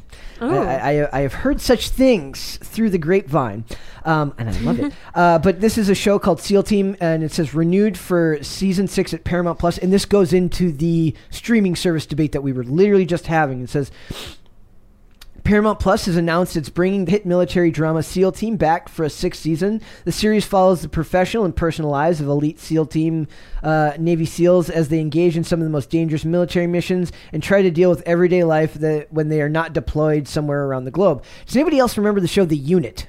Yeah. I love that show. And I love Max Martini, which may be the greatest name of an actor. That's awesome. If it's not a stage name, it's the greatest name in history. Max Martini is a fantastic name. Literally, it's his job. I imagine on his resume it says plays tough guy really well. I remember he was in an episode of Lie to Me as a doctor, and he's not a psychologist. Look at that guy. He's got a scar under his eye. So it says SEAL Team follows an elite unit called Bravo Team, led by respected and intense team leader Jason Hayes, played by David Boreanaz. SEAL Team Season 6 renewal comes on the heels of Season 5 finale, which aired on Paramount Plus on January 23rd. The series cast also includes Max Thoreau, Neil Brown Jr., AJ Buckley, and Tony Trucks. As a part of the elite team. Besides engaging viewers with the action-packed missions of the special unit, SEAL Team is also praised for how it showcases how life in the military affects the well-being of soldiers. SEAL Team also deals with the pressure felt by families of soldiers, adding another layer to the military drama. That's something the unit did as well. It was just as much about the wives of the team leaders as it was about the characters. But down here it says SEAL Team premiered on CBS in 2017. The series aired on the broadcast channel for 4 seasons until it switched to Paramount Plus last year. So instead of getting canceled, they moved it to a streaming service. I'm assuming CBS and Paramount Plus are the same, have the same parent companies, right? So it says, although SEAL Team is now part of the streaming platform's exclusive catalog, the series kept its audience, which led to the most recent renewal. That had to be, when you really think about that, you take a network as old as CBS, and if you manage to keep your viewership switching over to streaming, that's probably an accomplishment in and of itself. They're like I'm just picturing old people like, how do I use this this newfangled Roku remote? Like, what do you mean? I click on the logo. It's not an up or a down arrow. I'm just picturing them like, so clearly there was an audience there that followed them, and that's what all these places are looking for, right? They're looking for you to follow them to different mediums, following them to different Star Wars wishes they could get people to actually follow them to the tie-in novelizations that nobody cares about to the movies. It says, although SEAL Team will come back for another go-round, season 6 will once again change the season's length. So it went from 22 episodes on seasons 1 through 4. I'm sorry, for seasons 1 and 2. Season 3 was 20 episodes. Season 4 was 16 episodes. And the 5th season was 14. Now it's down to 10. So they're just lowering the budget, lowering the episodes so they can keep the quality up. Yeah. And that's almost, it's showing you like a network show organically becoming what everything else is becoming on its own, right? Like Disney Plus isn't releasing new series, they're releasing limited runs. WandaVision was a limited run. What did I say? It's Hawkeye. Hawkeye was an 8 episode. All of these shows are 8 episodes, and they're not necessarily even guaranteed a second season. That's a really interesting trajectory for the show because, like Legacy Media, they have like 24 episodes, and there's so much fat you could trim, and they're just like slowly slicing off that fat and cutting to the bone. 10 episodes. I personally, I love the fat. You love that world. You just love the world of the show. I love the world of the show. Like when I watch a show, I love being invested in these characters, even on the episodes that don't matter. I don't need a show to be nonstop action the whole time because I want to feel as if I live in that environment with the characters. Now, that's a large time commitment. A lot of people don't, especially with so much to choose from these days. I understand that I am not the target demographic. I think I'm a little bit more weird in that respect. I love the old school form of having to find a way to tell that story through 22 episodes. It challenges the writers to be creative. Like, I don't even think bottle episodes are a thing anymore because they have to budget it out for less episodes, but you know, they're not going to have that one episode. Arguably my favorite X-Files episode of all time is a bottle episode. It's called Musings of a Cigarette Smoking Man. And the whole episode takes place... yes. Yep, I'm aware of that one, yeah. The whole episode takes place with the cigarette smoking man on like you can tell it's like a sound stage, and he's listening to the lone gunman talk through a sniper scope with like a bug in the office. And the whole episode takes place there, and then some basic sets where it's like it's the cigarette smoking man as he takes out Kennedy and as he takes out MLK. And it's all this stuff, and it very clearly was much cheaper than the rest of the season. Oh yeah, the bottles are budget savers. It's designed to say they just use like Breaking Bad. Yes, the bottleneck episode there. They blew their budget on that giant, meth cooking lab. Yep. So they just had to shoot a whole episode there. And I would argue that's probably the worst episode out of a brilliant show. Yep. Like it. I mean, I appreciate some of the aesthetic qualities of it, but it kind of meandered for me. You know, and that can happen with bottleneck episodes. But also Girls, the TV show Girls, they had a couple bottleneck episodes that were incredible. Yep. You know, so it goes, right or left. It's hard I to say. imagine the writers see it as a challenge to take, to have to engage with people and keep people's interest in a setting where they can't move they're not allowed to move around. They're doing it mostly in the same sets.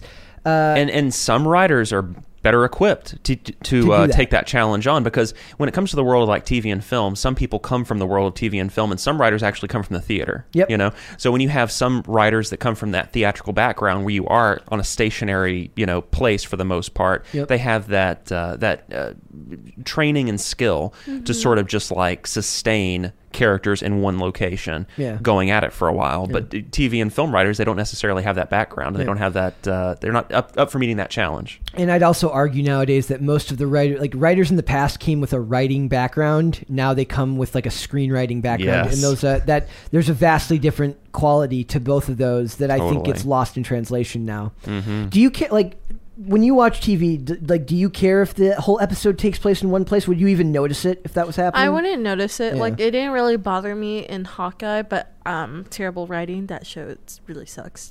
I only use that as an example about the episode length. That I don't know if there was even any bottle episodes in that show, but he's right about like Breaking Bad. Like, you can usually tell. Like, you're magically like the whole crew is like House did one where they're all locked in the hospital because of a potential bomb scare that never actually happens, but it's an excuse to they can't do any procedures because it's just them talking to one another in rooms as they're running through. You can tell where the bottle episodes are, and then it's a matter of whether the writing team is up to actually filling that out. And I think now they've moved it from 22 episodes in season 1 to just 10 episodes in season 6. Arguably, it has to be nothing but breakneck pace from start to finish. But how do you do that with a show that's literally built on being both about action and family drama? Right. So now they have to adjust their writing style, and are they up to that? Well, it's a CBS, so probably not. I mean, I love Boreanaz. And I love right. You have to get a sticker or like something that says CBS just to annoy Chris Carr now. We're gonna make a background for you. It's gonna be all stuff that annoys you. I love that. The British. Yeah. The British flag, CBS, Legacy. ABC, Actually, I do NBC. have British flags behind me. You I can't know. see them. But they're off. This camera is blocking them. And that's just how it should be. Okay. Yeah. Perfect. We just need to block all of Britain just for Chris Carr. We'll make him his own background. Actually, we're going to put just a map of Britain in the back with a big I think that's hilarious. And then instead of cities, it will be other things that annoy you. So like in the place of like Luxembourg is like Christopher Nolan. Is Christopher Nolan's name? Birmingham. It's just a picture of this. It's just the CBS logo. Just and then another one is going to be like just sci-fi and then fantasy. Yeah. It's going to be perfect. It's going to be fantastic. The movie Heat. I love it. Yeah. It's right back there. It's perfect. Got to rewatch it. All right, so let's talk Ricky Gervais, because he really does. He's a fantastic marketer for himself. It says Ricky Gervais says he's going to try and get canceled with his new stand-up show. Nice. I don't think he can. He's like Ooh, is he uncancelable? He's the same thing like how Dave Chappelle is like uncancelable. Yeah. It says Ricky Gervais has claimed he's going to try and get canceled with his next stand-up show. He knows that's not going to happen, or he knows that this works towards his brand. It says, down the years, countless comics have complained that political correctness, woke culture, and the prospect of being ostracized for a risque joke have left them feeling creatively stifled. But Gervais has seemingly decided that he won't be holding back with his next show. Rather, he plans on charging straight forward towards cancellation.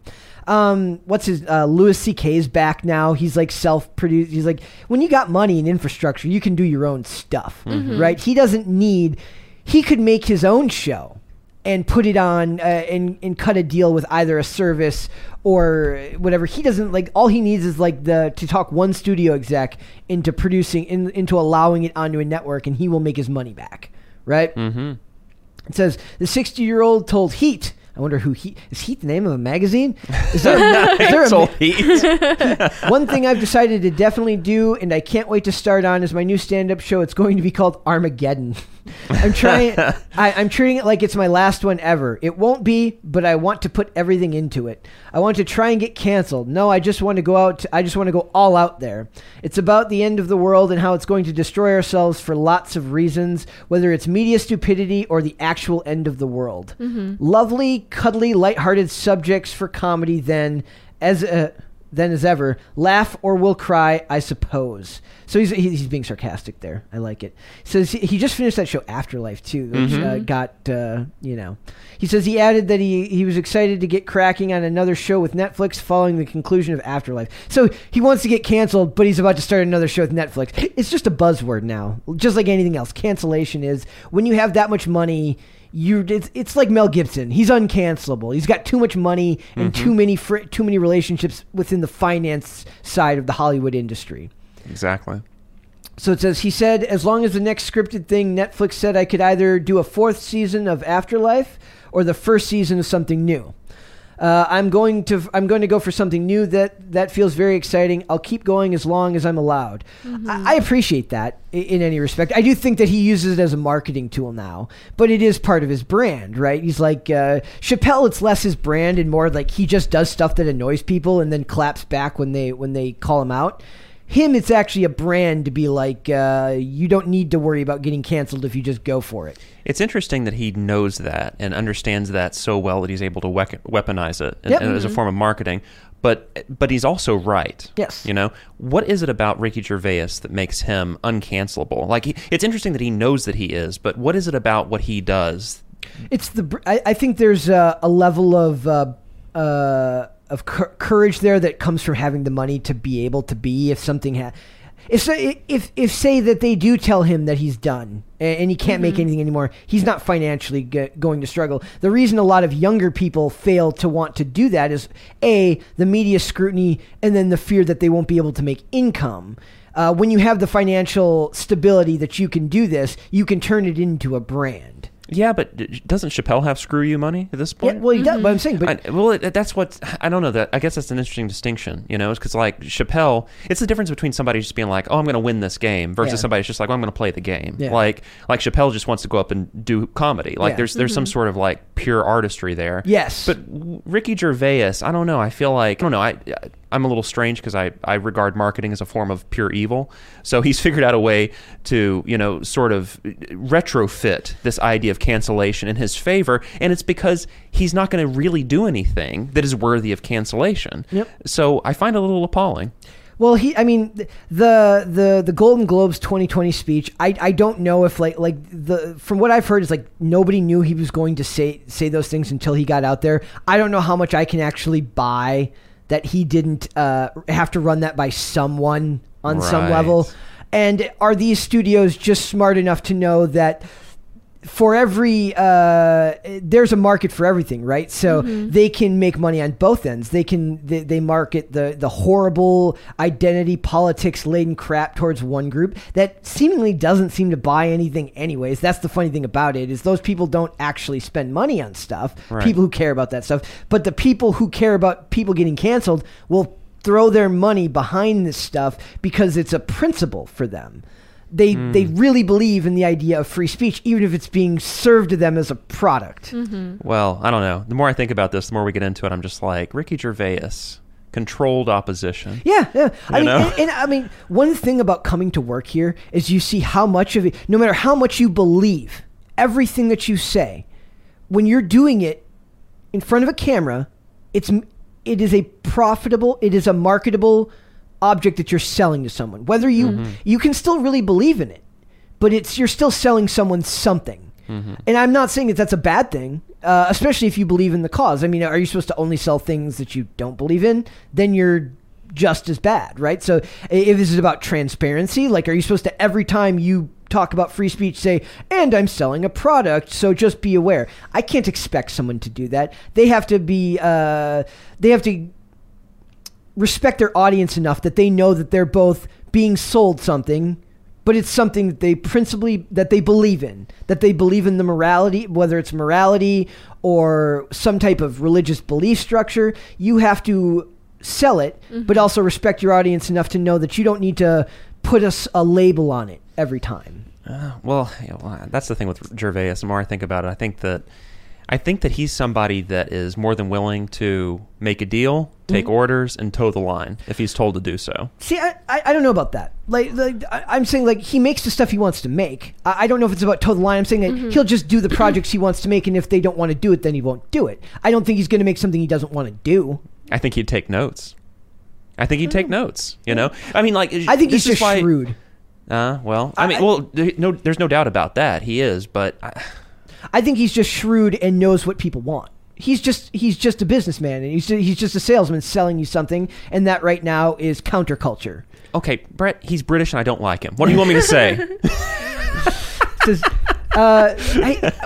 He's kind of becoming like he's repackaged himself as he's kind of always been. He has the look of an everyman. He does. Yeah. So it says you can joke about anything, but it depends on what the actual target is. If you use irony and people see that at face value and think you're saying one thing, but you're actually saying the opposite. Quote, even the critical thinkers, if it's a subject that's personal to them, they can't see the wood for the trees. They can't see objectively. People laugh at 19 of the terrible subjects I joke about, but not the 20th one because that affects them. See, I think he takes a very wide panoramic view of all this and sees it as part of his job. Yep. That was a direct quote that you just read Yes. from him? You see, he made a whole movie about that. The Invention of Lying. Did you see that? No. Oh my God. You see, like everything that he just said there, he made a whole brilliant movie about. And it's, I mean, the title's very transparent. It's about, the whole premise of the movie is that they live in a world where nobody lies. Yeah. Okay. You know? That radical truth. Like they physically can't lie? They or can't. Nobody's even heard of it. Okay. Like all you have to do is, like, everybody just tells the truth all the time, and then his character, his protagonist, realizes that you can actually lie, and then over the course of like the first 45, 60 minutes of the movie, he becomes a religious figure, and then he becomes like kind of a Moses character, and then his whole like new atheist thing comes into play. But that's true. I mean, that seems to be a very deep part of his aesthetic. I think he's very shrewd as a businessman. I think he understands that. First of all, I also want to say that one of the things I hear a lot is like in 10 years, everyone's going to regard being canceled as like a badge of honor. Like if you haven't, some already do. If you haven't been at that point, there's probably nothing interesting about you. Meaning that you towed the line the whole time, because you can get in trouble for literally anything now. Yeah. But I think that might, undermine the total power of like corporate culture. Corporate culture may be more powerful than the radicals that are going to be proud of being canceled. But the corporate offices use these people as bludgeons. Some of these people, they use the ones that they want to get rid of as bludgeons. If they don't like someone, they can just. Who writes the articles? How do the articles get approved? Maybe that person writing the article actually believes that, but an editor still had to approve it to be put up on the site. So what he's done, in effect, is take the fact that somebody will write a bad article about him, but the product still comes out. It's not like it doesn't come out. So as long as he can withstand the barrage of articles, then it doesn't matter because the product sells. Yeah. Afterlife still did well on Netflix, even though, and I don't really know anyone that had anything. Chappelle got way more backlash than Gervais did. Maybe I'm misremembering that. Like, I remember people being shocked about what Gervais said because there was a lot of truth in what he said. The sweatshops in China part being the part that I thought was the funniest out of all of it. Because that's speaking not just to people who are identity politics extremists, but to the actual corporate side of it. And that, to me, is harder to imagine you pushing back on, right? So he pushes back on Apple, but that's a lot harder for me to buy than him pushing back on people who just happen to think that he's against minorities or he's against this or that. Those people just write the articles. Steve Jobs, who's the guy in charge of Apple now? I always forget that. Tim Apple. Tim Apple. It's like, I don't know. It's Tim Cook. Tim Cook. Yeah. To me, it's like when they start pushing back against studio executives, that's when I'll buy that they're actually counterculture. But they're not. They're just pushing back at the controlled opposition, like you said. So I just think he's a very, very shrewd and intelligent businessman who's found a very marketable, like you said. I think Chappelle just does it and doesn't even really realize that he's become a champion for people. Maybe he does, but he's actually made it part of his persona, his personality. Yep. So. Well, he has been ever since he started hosting the Golden Globes. You know, I mean, I guess there have been those little attempts to, let's see what I can get away with. Yeah. But I don't know if that's just like a genuine puckish, impulse that he has, or if it's a little bit more premeditated. Yeah. It's hard to say. Cynical side of me says it's premeditated for financial gain. Then I ask, is that a bad thing? If it changes the culture in a direction that I like, selfishly, that people are more free to say what they want, have an opinion, and people are going to have their opinion back at you, but you don't get in trouble for it. You're just seen as somebody who they don't like. If he pushes towards a movement that finds free speech to be a good thing, do I care that it's financially or business motivated by business for him? I mean, who doesn't in this industry? You're not going to find somebody who isn't motivated by self. It doesn't exist. True. In fact, I would argue that the people that claim that they're doing it for the good of others are far, far more... they're lying. Are far more devious. So... Agreed. Yeah. Hey, we'll see when this next piece of work comes out. Yeah. It really comes down to the content for me. Like I said, marketing, I could care less. If I tune into the content and I respond to the content, then and it's good. Plus, he's British, so you just don't like him. Yeah. Out of all the Brits, I think he's probably in my top 5 or 10 that I've seen moments of brilliance from. I mean, do yourself a favor and watch The Invention of Lying. Okay. It is a brilliant movie. I mean, just it's a great premise, and it just executed on such a great level. It's really good. Then I have a very serious question. Go for it. UK Office or American Office? Neither. You don't like Steve Carell where he like does his iconic moment where he's like, no. Oh, okay. There was a period of my life when I watched, the first 3 seasons of The Office like regularly. Yeah, it's okay. I haven't watched it either. It's NBC. It's like it's Peacock TV. Yeah. No. So you're not a fan of 30 Rock?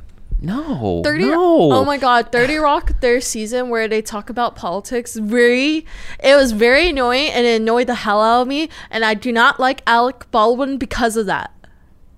That's what got you off the Alec Baldwin bandwagon. Yeah, I was like, I also heard something else happened on a movie set, but that's not the point. It's okay. My hatred began there. Yes, it's like. No, in the age where you have Netflix and HBO, and you have like really, you have TV shows where the guardrails are completely removed, and you can really make whatever content that genuinely creative people can make. I just don't understand the impulse to watch current products from the legacy media companies or former products from those companies. I just don't get it. It's like... Doesn't make sense to you? I don't know. It's like I wish I had the right metaphor at my fingertips. It's like I don't know. It's not coming to me, but like I just can't follow that logic. I don't get it. What's an example of something you do that you've seen recently that you find brilliance in? Something you do enjoy watching? Euphoria. Okay. Euphoria has absolutely blown me away. I mean, my wife was really excited for the second season. I was just like, I saw the first season. I think that story is concluded. It's over. Yeah. And she watched the first 3 episodes. She was just like, I'm not going to go on. You have to watch these with me. And it's like, it's Tarantino. Like it is like pure cinema on TV. Like I've never, it's been a really long time since I've seen something as aesthetically pleasing and mind blowing as Euphoria. It's really incredible. I can't recommend it enough. Yeah. Not to you, but to, the listeners and viewers. What is there anything you've been watching that you find to be far above other things that are being put out right now? Right now, not really, because they kind of feel the same to me. I did want you to watch that Korean drama series that's called We Are All Dead, and it's basically it's similar to Train to Busan. It's about like basically society like has crumbled because the zombie virus came out, but this one it's a little bit different. There's human and zombie hybrids, and like the human zombie hybrids, they still have their subconscious, so they act like humans, but they still have that craving for flesh. So there's like there's one character that they talk about it. He was like the antagonist, but he dies later. And then there's a person that actually succeeded as the hybrid. A nuanced take on the zombie. Interesting. Yeah, it was like trending for a little while, but Brett and I are watching so many TV show series right now, so we didn't have the time to put it in, and plus it's like the longest TV show series ever. In total, that whole TV show is like over 12 hours long. Yeah. Oh, wow. I couldn't even do we watched Archive 81, and every episode is 56 minutes, and there's 8 episodes of it. It's a lot for me. Oh, real quickly though, Dope Sick? Yeah. Have you guys watched Dope Sick? I don't do anything. Oh, right. Of course. I'm sorry. Yeah. I heard good things about that. Dope Was another Sick. good one. Yeah. I can't watch. I can't watch Scanner Darkly. I can't watch Requiem for a Dream. Any of that stuff. I am going to watch the new Jack Reacher show when it comes out. On the 4th. I have the weakness for anything spy or military related as far as those types of shows. Billions had brilliance in the first season. I love Damian Lewis. Yes. Homeland, of course, had the same, especially that first season was something special to me. Like a lot of people were like, that was when Game of Thrones was very, very big, but to me, it just... our coworker Andrew doesn't like it, but high fantasy, I can't do it. The dialogue, I start to tune out. I understand that there's a lot of beautiful writing in that, but just Game of Thrones. Well, just any type of high fantasy. I see. He couldn't watch the second season. Cut rate Shakespeare. I can't hear it either. I can't hear it. Yeah. I hear it like we're watching a show called The Legend of Vox Machina, and it's the one based on the show you're talking about. And it's just funny because they're like Americans talking with like vaguely British terms. Right. Like they're saying sire. I'm like, no American has ever said sire in their entire life. It doesn't add up. Yeah. So like I can't do those types of shows. But like I've heard Succession is very, very good, but I haven't watched it. But there's a lot of good TV. You just have to be willing to slog through and find it. And I tend to like stuff that ends up being less popular anyway. Like I love old sci-fi shit. Like I love the mid 2000s sci-fi. I love Warehouse 13 and Eureka and these shows that were far more character driven than they were. The CGI was always questionable. I didn't care as long as if a character's engaging, you can keep me. I talk about charisma a lot on here. Bringing charisma and heart to a role will keep me engaged far longer than airtight script or great CGI. Like I said, I like the characters. I like the world to feel lived in. So it's a little bit different. Definitely. So. Yeah. Yes. I don't know. For me, like old TV shows, like how you said, like they're a little bit better than the new ones. But I am excited for Rick and Morty to release season 5. Okay. When's that? They said somewhere in this year in June, maybe. I don't know. Soon. Oh, not really. That's still a while away. They're just teasing me with that new season. I need that Rick and Morty.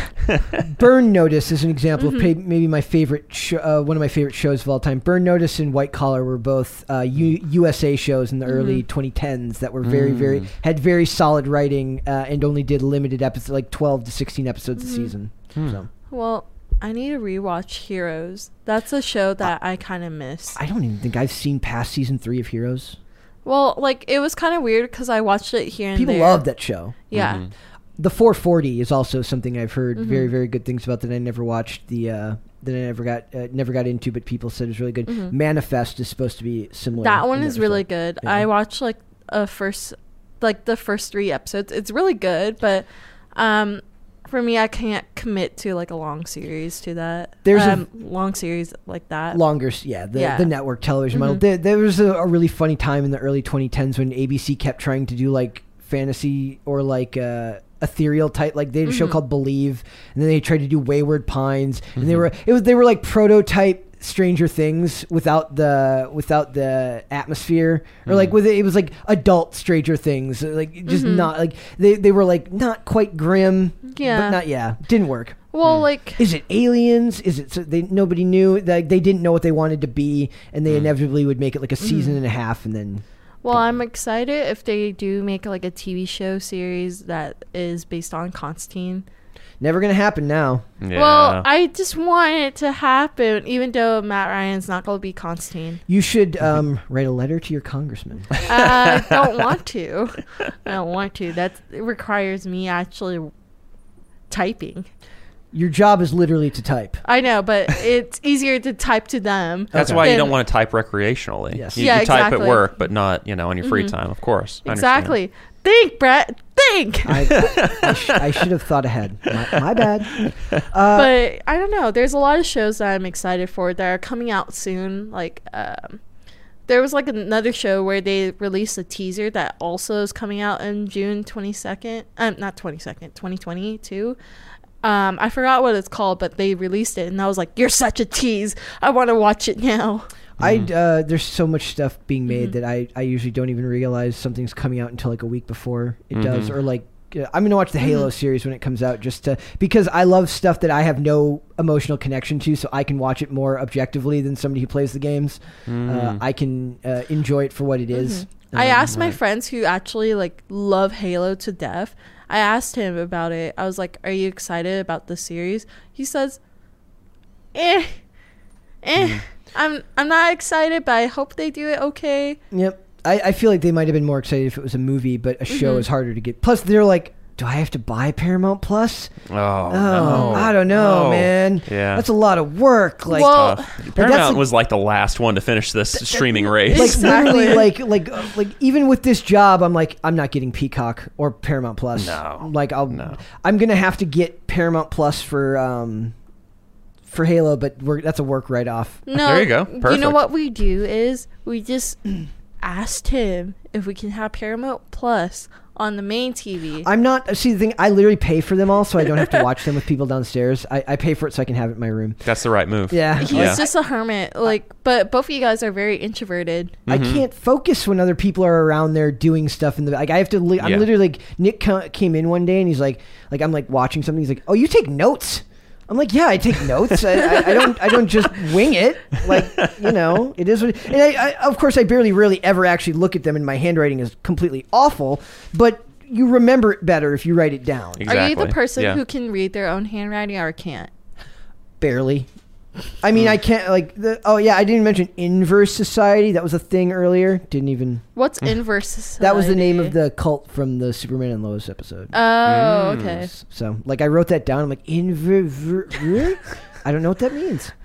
So sounds like it could be a real thing. It could be. Yeah. It kind of does. It kind of sounds like something that Archive 81 would it bring does. up. It does. Because, have you watched that series yet? No, I haven't. So, basically... I think you would really like it, but it's a long commitment. Where is it? It's on Netflix. It's a very long commitment. Are you like a found footage fan? Imagine found footage thriller rather than found footage horror. Mm-hmm. It's a thriller. Like, when they first advertised it, I thought it was going to be a horror series, but it wasn't. No, it's not. But basically, there's a cult within the TV show series, and it kind of sounds like what Brett brought up. It kind of sounds like it's related to that show, but it's not, because the whole theory is they have a deity that's called Calypso. Calego, my bad. Calego. See, I remember that because I wrote it down at one time. So Calego is either a demon or a deity, depending who's looking at it. And basically... Pitching the show is impossible. Yeah, but he wants to come to our world, which is like 2022, but he has like his own mirror universe, which is kind of like inverted. What? Just do this. Yes. It's a cult in an apartment building. It's an apartment building cult. That sounds intriguing. Mm-hmm. It's like the Blair... I almost said Blair White again. The Blair White. If she ever has a documentary... That's what I want to see. If she ever has a documentary, it better be called The Blair White Project. The Blair White Project. Oh, my gosh. If she doesn't do that, she's leaving money on the table. Yeah, but it's a Blair Witch kind of project in the beginning. But then you meet... Is it Mamadou? The actor's name's Mamadou Athie, yeah. Yeah, so he's the main actor, but he was hired to fix, like, these tapes. And, like, slowly he goes insane, because he sees the girl that he's watching the tapes of in his dreams. And he's like, maybe I'm going insane because I haven't seen other people. Who knows? It sounds supernatural, not just thriller. It is. It's like supernatural, like just a hidden thing. I think you might like it. Both you and Alex might like it. Cool. But it's a long commitment. Yeah. Like 8 episodes at 56 minutes apiece is... I can live with that. It's, it's good. I could do that. Well, there's one episode that's like only 45 minutes and it goes quickly. Okay. So you don't notice anything. And Brett did get mad at me because I said 2 characters didn't matter, but they did kind of matter to the plot. They didn't matter to me. When I ask you if they matter, I don't ask if they matter to you. I'm asking you if they matter to the show. That's hilarious. Yeah. You see what I have to deal with here? Yeah. Well, it's a full-time job, man. It's a full-time job, man. I mean, it's entertaining to listen to. Yeah. You just getting mad at me, and I'm like, oh, well. Yeah. Okay. Chris, thank you. My pleasure. Thanks for having me. Dude, tell everyone where they can find you. Chris Carr 17 on Twitter. That's where you can find me. This is the real question. Where's the 17 come from? It's the second 2 numerals of Sam Mendes's 2019 masterpiece 1917, which is a great movie. One of the best 8 things that Britain has ever produced. One of the only 8 things. But don't you drink tea? No. Oh, okay. No. You don't understand the amount of hatred that I have for Britain and British culture. But you're Southern. Like, don't you drink sweet tea? That's a thing, I don't right? think that's very different. Very different. Yeah. But, like, I was just trying to make a connection. Go, like, British people gave you tea so you can make sweet tea. Ain't no connection here. It's like saying Ain't none. It's like saying Greek people are like Italians invented pasta when everyone knows that it was China that invented pasta. There you go. I'm liable to believe that that's communist propaganda. Oh my God! Sounds like commie BS to me.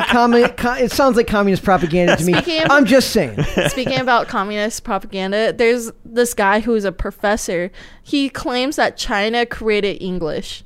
Perfect. So dumb. Honestly, it's the North Korean propaganda is the best out of all of it. Like it's literally showing him like the shot to the moon, like on the outside of a spaceship. Yeah, it's really good. It's Committed all the way. I love it. You got to appreciate that. Miracle, tell everyone your social media. I don't have social media because it rots your brain. This is very true. And if you want to follow me on social media where your brain will not rot, you can follow me on Instagram at Brett Dasovic. If you want to follow the show, please go to the YouTube channel first. That would help us greatly. Like all the videos, subscribe to the channel, leave comments. Miracle loves it when you leave comments. It's her favorite thing in the entire world. Well, recently I haven't read them, but if you do say something interesting, say something nice. Yeah. And then if you go into the description video of any of those, of any of the cut up segments, you'll get a link to the Spotify playlist, which has the full unabridged episode.